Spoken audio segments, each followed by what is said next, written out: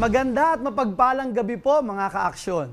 Sama-sama po nating kilalanin ang mga kakampi nating mangarap, magsikap, tumulong at umaksyon para sa bawat Pilipino. Ito na ang panahon. Action Time! Ako po ang inyong action man, Joel Villanueva.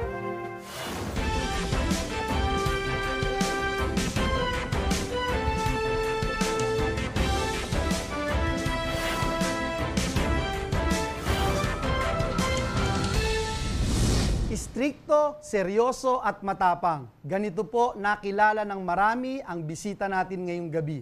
Kabilang po siya sa Philippine Military Academy, Hinirang, Class of 1987 at ngayo'y mahigit 3 dekada na sa serbisyo. Naging pinuno ng Police District sa CALABARZON at NCRPO, Commander ng Joint Task Force COVID-19 Shield, bago naluklok bilang pinakamataas na opisyal ng Philippine National Police noong ika-7 ng Mayo 2021. Awardee ng Presidential Lingkod Bayan for Best Public Service in Metro Manila, walang iba kundi si PNP Chief Guillermo Eleazar. Good evening, sir, and welcome to Action Time. Magandang gabi sa iyo, Senator Joel, at syempre sa lahat po naman nakikinig at nanonood sa inyong programa. Sir, unang itatanong ko sa inyo, gaano po kaimportante ang papel ng Philippine National Police ngayon may nasa panahon tayo ng pandemya, at paano po nako-complement ng PNP ang healthcare system natin? Itong during our pandemic, talagang andyan po yung ating Interagency Task Force at syempre naglalabas sila ng mga guidelines. Yung pagkapatuwad po noon, napakalaki ng role ng Philippine National Police dahil isa po kami sa mga main agencies na nagka-enforce po na itong mga ito. At yun nga po, sa lahat po ng activities natin, recently, ano po ba yung mga activities natin?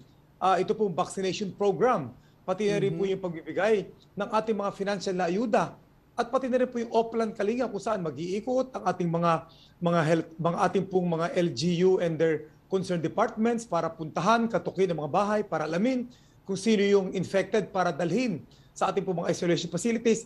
Lahat po na activities ito, laging kasama ang ating kapulisan. Kaya kayo yung isa sa pinaka-busing tao sa balat ng lupa ngayong mga panahon na ito. Kaya salamat for taking time. Sir, they say practice makes perfect. Ito po ang pangatlong beses na nagpatupad ang gobyerno ng ECQ o Enhanced Community Quarantine. At sa initial na assessment po ninyo, mas madali po ba ngayon ang implementasyon o ano ho yung mga lessons learned na we could say or claim na ngayon po ay mas na-perfect na natin yung pagpapatupad ng pangatlong ECQ? Tama po kayo dyan kasi more than 1 year na tayo at yun naman po ating mga quarantine status is mula nung una na andyan na siya. In fact, ngayon lang talaga nagkataon na lahat po ng klase ng quarantine natin, ECQ, MECQ, GCQ, MGCQ, lahat po yan ay existing ngayon sa iba't ibang lugar. Kaya nga po itong ating implementasyon na ito, sinasabi natin, we learned from the lessons that we had sa mga nakaraang panahon. At siyempre, nag-i-improve po tayo. Even though, Senator Joel, yung pong ECQ natin ngayon, hindi siya talagang kaparehong-pareho nung ECQ dati. Alam po natin ngayon na kahit sa listahan po ng ating APOR or authorized persons outside the presidents, di hamak na mas marami ang allowed po ngayon kaysa noon. At yan po nag-a-adjust ang inyong PNP. Lalo na po sa aming koordinasyon na ginagawa sa lahat ng sektor, sa lahat ng mga agencies na involved po sa pagpatupad nitong mga policies na ito. Well, mamaya po, tanungin po natin yun tungkol dun sa APOR at nagpapasalamat ho kami dahil nabanggit nyo ang PNP marunong mag-adjust and tinitingnan natin yung sitwasyon kung saan tayo mas makakatulong pa. Sir, tuwing may ECQ, meron din po mga ini-introduce na mga bagong terminology at strategy. Ano po ba itong tinatawag na individual or tiny bubble protocol? Kasi po, bago tayo mag-ECQ, nagkaroon po tayo ng transition from ito pong GCQ with heightened restriction. Tapos naging po siyang GCQ with heightened and additional restriction patungo sa ECQ. So kung matandaan po, na doon po sa ating sinatawag nating NCR+, nagkaroon po ng area yan na NCR plus yung 4 na mga probinsya. Kasama po yung Bulacan. Na siyempre, talagang pamilyar po kayo dyan. Kaya nga po, yung pong ating transition na yun, naging siyang NCR plus bubble. In such a way na naging siyang yung po, hindi tayo nagpapalabas ng ating mga kabayan na non-APOR dito sa bubble na ito at papasok din. But with the implementation of ECQ, in effect, bawat syudad sa Metro Manila at bawat probinsya doon sa apat na yon, from a big bubble, lagi siyang maliit na bubble or tiny bubbles. Sir, tulad po sa ECQ1 at ECQ2, may mga bottleneck pa rin po ba sa ating mga checkpoints at paano po naiiwasan o maiiwasan na maging potential super spreader lalo na nandito na, nakita na natin na nandito na sa atin yung Delta variant. Ito pong mga checkpoint ng PNP. Tama, di ba sinabi nga po natin kanina na mas maraming apor ngayon kaysa dun sa unang mga ECQ. So hindi na po natin pwedeng isa-isahin na i-check yung mga sasakyan na yan. Kaya nga po sa ating mga control points, ang ating kabilang bilinan, mag-conduct tayo ng random checking. Ito po yung stop and go. So pag mahaba ng tukod, i-release mo siya. Pero kung manageable na, saka ka mag-inspect. Pero pag nag-inspect tayo, proper inspection. So that kung merong violator dyan, particular, itong mga non-apor na naan dyan, tikita natin yung driver ng vehicle na yan. Whether they have passengers na non-apor or sila mismo non-apor. Kasi alam nyo, Senator Joel, kung yan po ay titikitan at alam nila sila titikitan, hindi man sila natin aarestuhin, pero malaking ano po yan malaking dagot na sa kanila. Kaya mag-iisip po sila. So ang ating mga kababayan po, ang magiging logic or mag-iisipin nila, ayoko matsambahan na mahuli sa random checking. Hindi natin kailangang inspektin lahat. Alam nyo, Senator Joel, ito pong implementasyon natin mula nung Lunes nga dahil alam natin na papasok sa trabaho ngayong weekdays. Nagbabantay po kami sa umaga dun sa aming command center. At yung po mga body-worn cameras initially, salamat po sa inyo, sa tulong nyo kami napondohan ito. Yan po ay pinagagamit namin sa mga checkpoint para makita namin actual na nangyayari doon. Ayaw namin na magkakabuhol-buhol ang traffic. At least during sa rush hour. After rush hour at manageable naman ang traffic, di pwede na pong inspektin natin na isa-isa. Yes sir, and thank you kasi nabanggit ko nga from the very start when I was asked about your statements on APOR, sabi ko very reasonable si General Eleazar and nabanggit nyo nga yung pag-a-adjust ninyo. No? Ang ganda nung sinabi nyo na kailangan nag-a-adjust tayo depende dun sa pangangailangan at depende rin sa sitwasyon. Sir, ngayon pinapayagan nyo nga rin po yung hatid sundo sa mga APOR, pero yung mga nahuhuli nyo po na lumabag o umabuso sa hatid sundo sa APOR, anong ginagawa natin dyan at isa pang itatanong ko yung adjustments, no? How do you adjust yung mga situations po kasi sir, for instance may mga emergency situations na wala silang apor pero kunyari may emergency kailangan dalhin sa ospital etc. Paano mag-a-adjust ang ating PNP sa mga ganung situations? Meron po kasing basic guideline base doon sa omnibus guideline ng ITF. Actually po mahigit 10 beses na amenda po ng ITF yan kasi nga talagang nag-a-adjust sa situation. Yung po pinagbabasihan natin. Ito po kasing ECQ natin, malinaw nakalagay doon na hindi authorized ang non-apor sa labas. Kaya nga po yung mga driver, ito po mga non-apor driver, supposed to be, hindi dapat sila pwedeng maghatid ng ating mga worker apor dahil nga sa provision na yun. Lalo na at allowed na naman po yung public transportation natin on a limited basis. Supposed to be, yung po ang dahilan unlike ng mga unang ECQ natin. Pero kami po ay nagpatupad. Pero dahil nga po sa reaksyon ng ating mga kabayan at maintindihan mo rin naman. Kasi kung ako nga po nakatira sa isang bahay, ako po worker apor ako. Meron kapatid na non-apor pero marunong mag-drive. Bakit naman ako mag-i-eksperimento pa sa labas na maglalakad, magta-tricycle, meron maghatid sa akin? At limited ang public transportation, sir.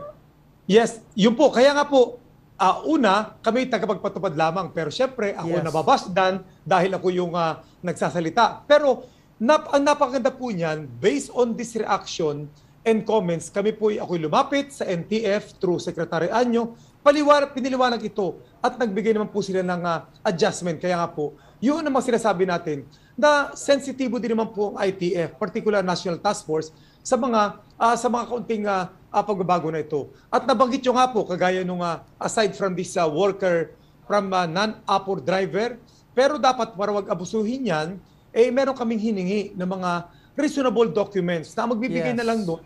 Hindi naman police dahil red tape pa yun So yun na lang mismong mga empleyado. I mean, ito pong employer na magbibigay. Hindi natin pwedeng ipaubayan na lang sa worker apor yan kasi madaling abusuhin. Ano ba naman yung mag-issue ako ng certification sa lahat ng mga non-apor na driver sa aking bahay para gamitin niyang paglabas. Yan po kasi natutunan nating lesson dati, yung mga pag-aabuso. Thank you, sir. At maraming naliwanagan sa inyo pong mga paliwanag. Well, sa maikli pong panahon, naging PNP Chief ang ating bisita at gusto natin malaman ano pa kaya ang pinakamahalagang inaksyonan niya at aaksyonan pa sa serbisyo bilang Philippine National Police Chief. Aalamin po natin yan sa pagbabalik ng Action Time.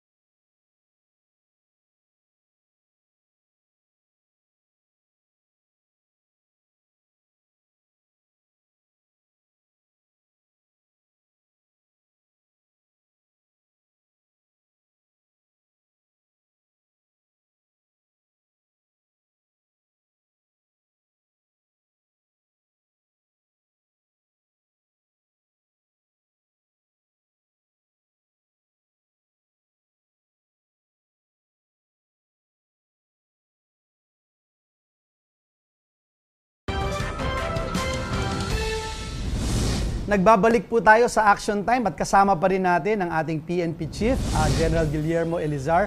Sir, may 3 buwan na rin po kayo mula nang ma-appoint bilang PNP Chief. Para po sa inyo, ano yung pinakamalaking na-aksyonan nyo na sa PNP sa loob ng panahong ito? At yung mga natitirang buwan, ano naman po yung inyong nais pang gawin sa PNP? Yes, Senator Joel, alam niyo po, kumuha na ako ng mga programa na nasa roadmap na natin. Pinaloob ko yun doon sa Intensified Cleanliness Policy. Ito po yung anchored on the broken windows theory na nagsasabi na maliit na bagay pa lang, asikasuhin na. Para huwag makahawa, ayusin na at wag nang lumaki pa. So ito po napapaloob dyan yung cleanliness in the offices, cleanliness in the ranks, and cleanliness in the community. Sa cleanliness in the offices, yan po literal, talagang lahat ng mga police station natin naglilinis. Kasi yan po ang show window ng Philippine National Police. Diyan natin makikita the lasting first impression. Hindi po sa krame, sa opisina ko pupunta ang ating mga kababayan pag may dudulog. Hindi sa regional o provincial headquarters, kung hindi sa police station. Doon pa lang, kailangan natin po mag-gain ng respeto, tiwala ng ating bakayan. Self-discipline, discipline sa opisina that could be reflected sa pagdisiplina po ng ating sarili sa pakikitungo sa ating mga kababayan. Kasabay niyan po yung ating cleanliness in the ranks. Ito yung walang kamatayang internal cleansing program natin na talagang tinutukoy natin, inaayos po natin at nagsimula po tayo sa ating pong recruitment process. Alam nyo, Senator Joel, doon talaga mag-start, no, sir, yung sa recruitment process, napakahalaga ho talaga nun. Alam nyo po, 17,000 na recruitment namin napatapat sa akin. Walang padiriw system, walang palakasan. Yan po talaga paninindigan ko yan. Dahil alam natin na dyan nagsisimula ang korupsyon sa simula pa lamang. The recruitment defines the future of the organization and if it will take decades or so, o years para po yan ay mapalitan lahat, eventually, simulan natin yan. Pero habang nasa loob na, meron tayong mga preventive approaches, meron tayong punitive, at meron tayong reformative.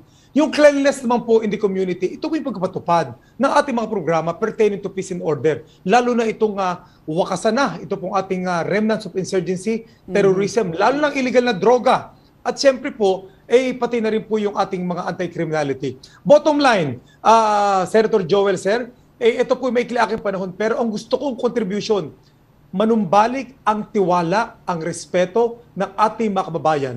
Ang sinasabi ko nga po, ang PNP, wala po kaming tinatago. Hindi po namin pagtatakpan kung kami magkakamali. Bagkus, itatama natin yan.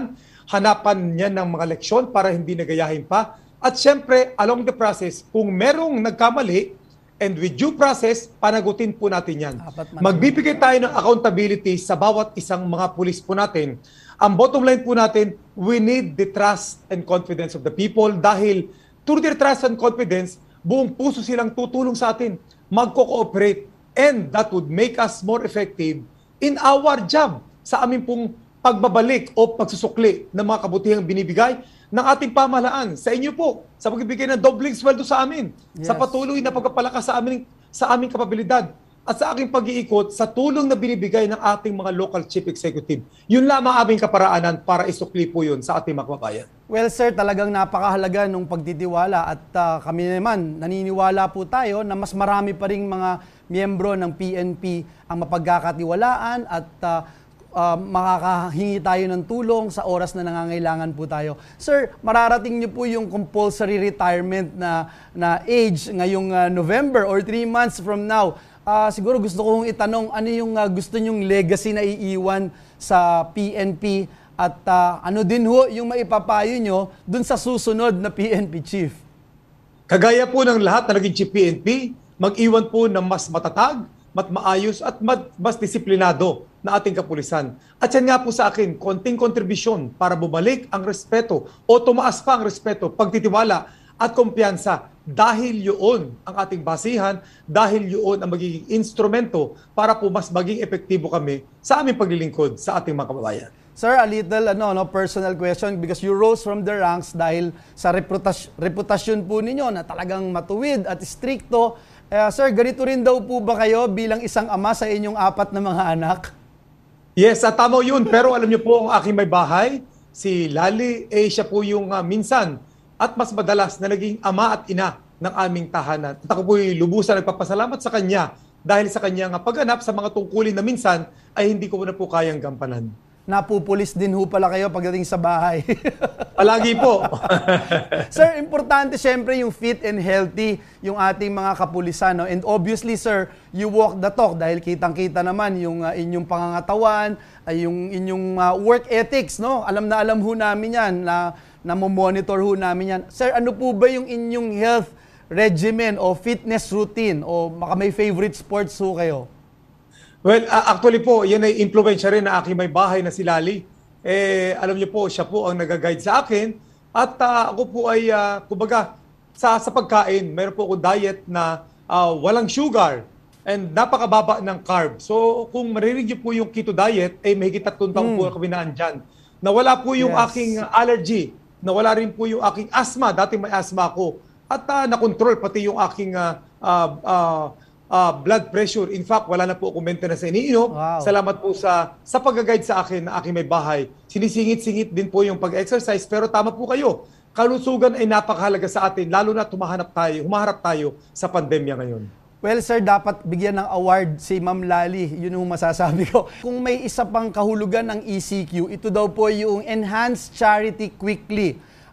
Palaging nakikita na istrikto ang ating mga kapulisan ngayong may pandemya, pero may mga ginagawa rin po ang PNP na mga kawang gawa para makatulong sa ating mga kababayan, lalo na yung mga hindi po nabibigyan ng ayuda. Pwede ho bang share to us this story, sir?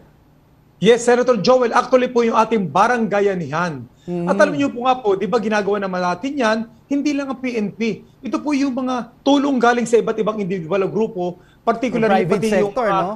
Opo, pati na rin po yung ating advocacy support groups and force multiplier, binibigay po sa amin, pinapadaan sa amin para makarating sa ating kababayan. So, balit ECQ po ngayon, bawal pumila. Kaya nga po, ang ginawa ng ating pulis, at yun ay ginawa natin ngayon. Dito sa ECQ, since nagdatingan ang mga suporta galing sa iba't iba nating mga tumutulong at stakeholders, kami po ay tumuloy namin itong barangayanihan. Only, ito po ay house-to-house naming ginagawa.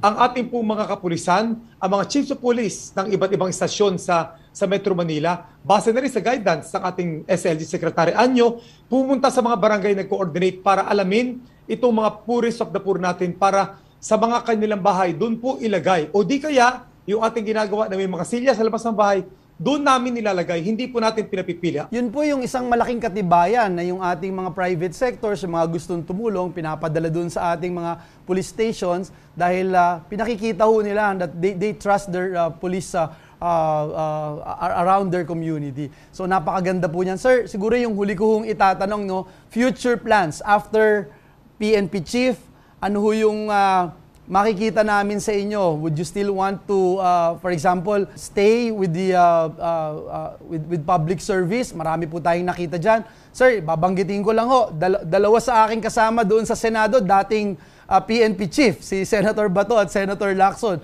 Baka kayo din ho. Ano ho ba yung inyong plano? Well, sa ngayon po kasi talaga nakatutok ako sa aking trabaho bilang Chief PNP. Sinasabi ko nga po, nagdaan ako sa baitang, sa aking pag-angat hanggang maging Chief PNP. Ako tung noon, Opo. talagang binibigyan ko ng atensyon ito.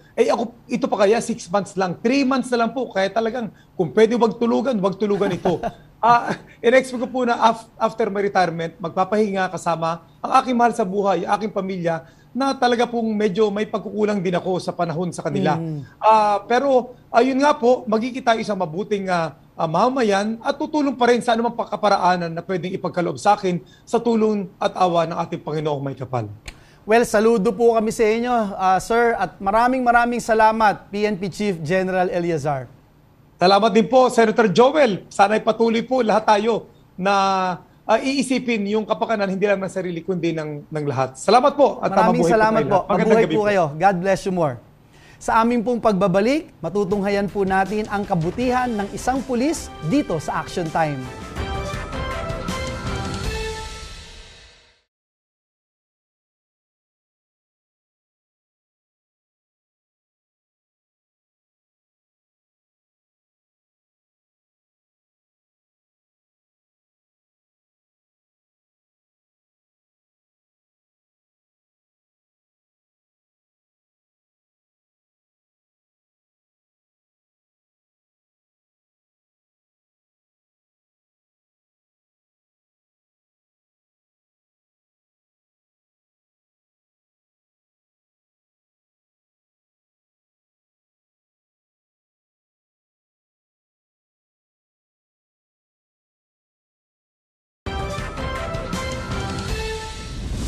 Sa PNP Station 7, sa Jose Abad Santos sa Maynila, may nakilala tayong mga pulis na may iba pang moto o paniniwala.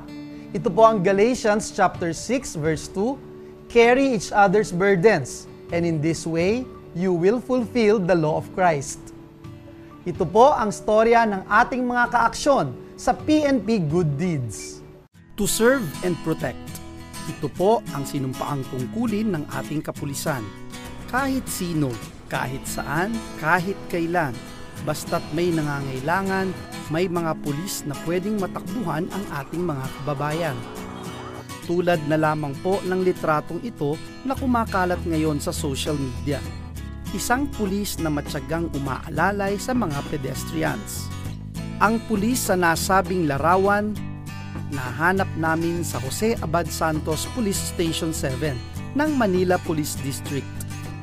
Siya po ang 39 years old na si Police Staff Sergeant Roselda Jubilo, Officer in Charge ng Women and Children Concern Section. Panganay sa 4 na magkakapatid. High school pa lang daw, pangarap na ni Roselda na maging isang pulis. Talagang pumasok sa isip ko, pag pulis ka kasi, unang-una disiplinado ka.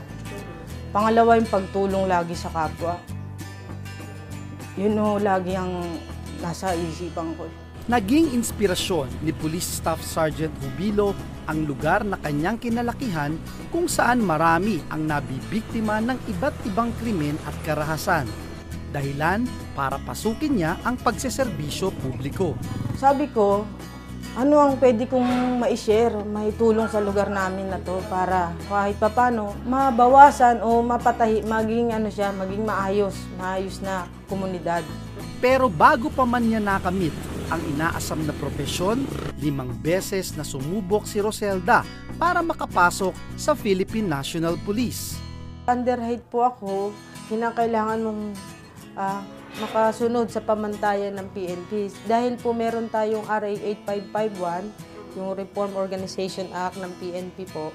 So nakapasok po kami base doon sa height waiver na inalaw sa amin ng PNP. So na-meet ko po yung requirements na yon.